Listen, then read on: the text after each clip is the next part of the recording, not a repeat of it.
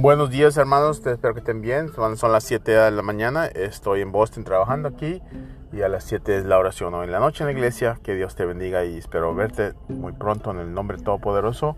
Peace and God, vente a la oración, no te quedes en la casa, hay un grupo pequeño hoy en la noche. El verso para que te animes es Juan 1:12, 1 verso 12, dice: pero todos esos que creyeron y lo aceptaron a Él les dio el poder de ser hijos de Dios. No, hermano, hermana, no todos somos hijos de Dios. A lo mejor alguien te ha enseñado que todos... No, dice Jesús, tu padre, el demonio, le dice a la gente allí.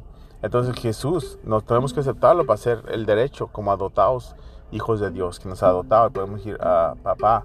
Que Dios te bendiga y que tengas un día tremendo. Y no te olvides, el miércoles estudio bíblico, una cena y una oración. Vente, no te quedes, ya no te desanimes.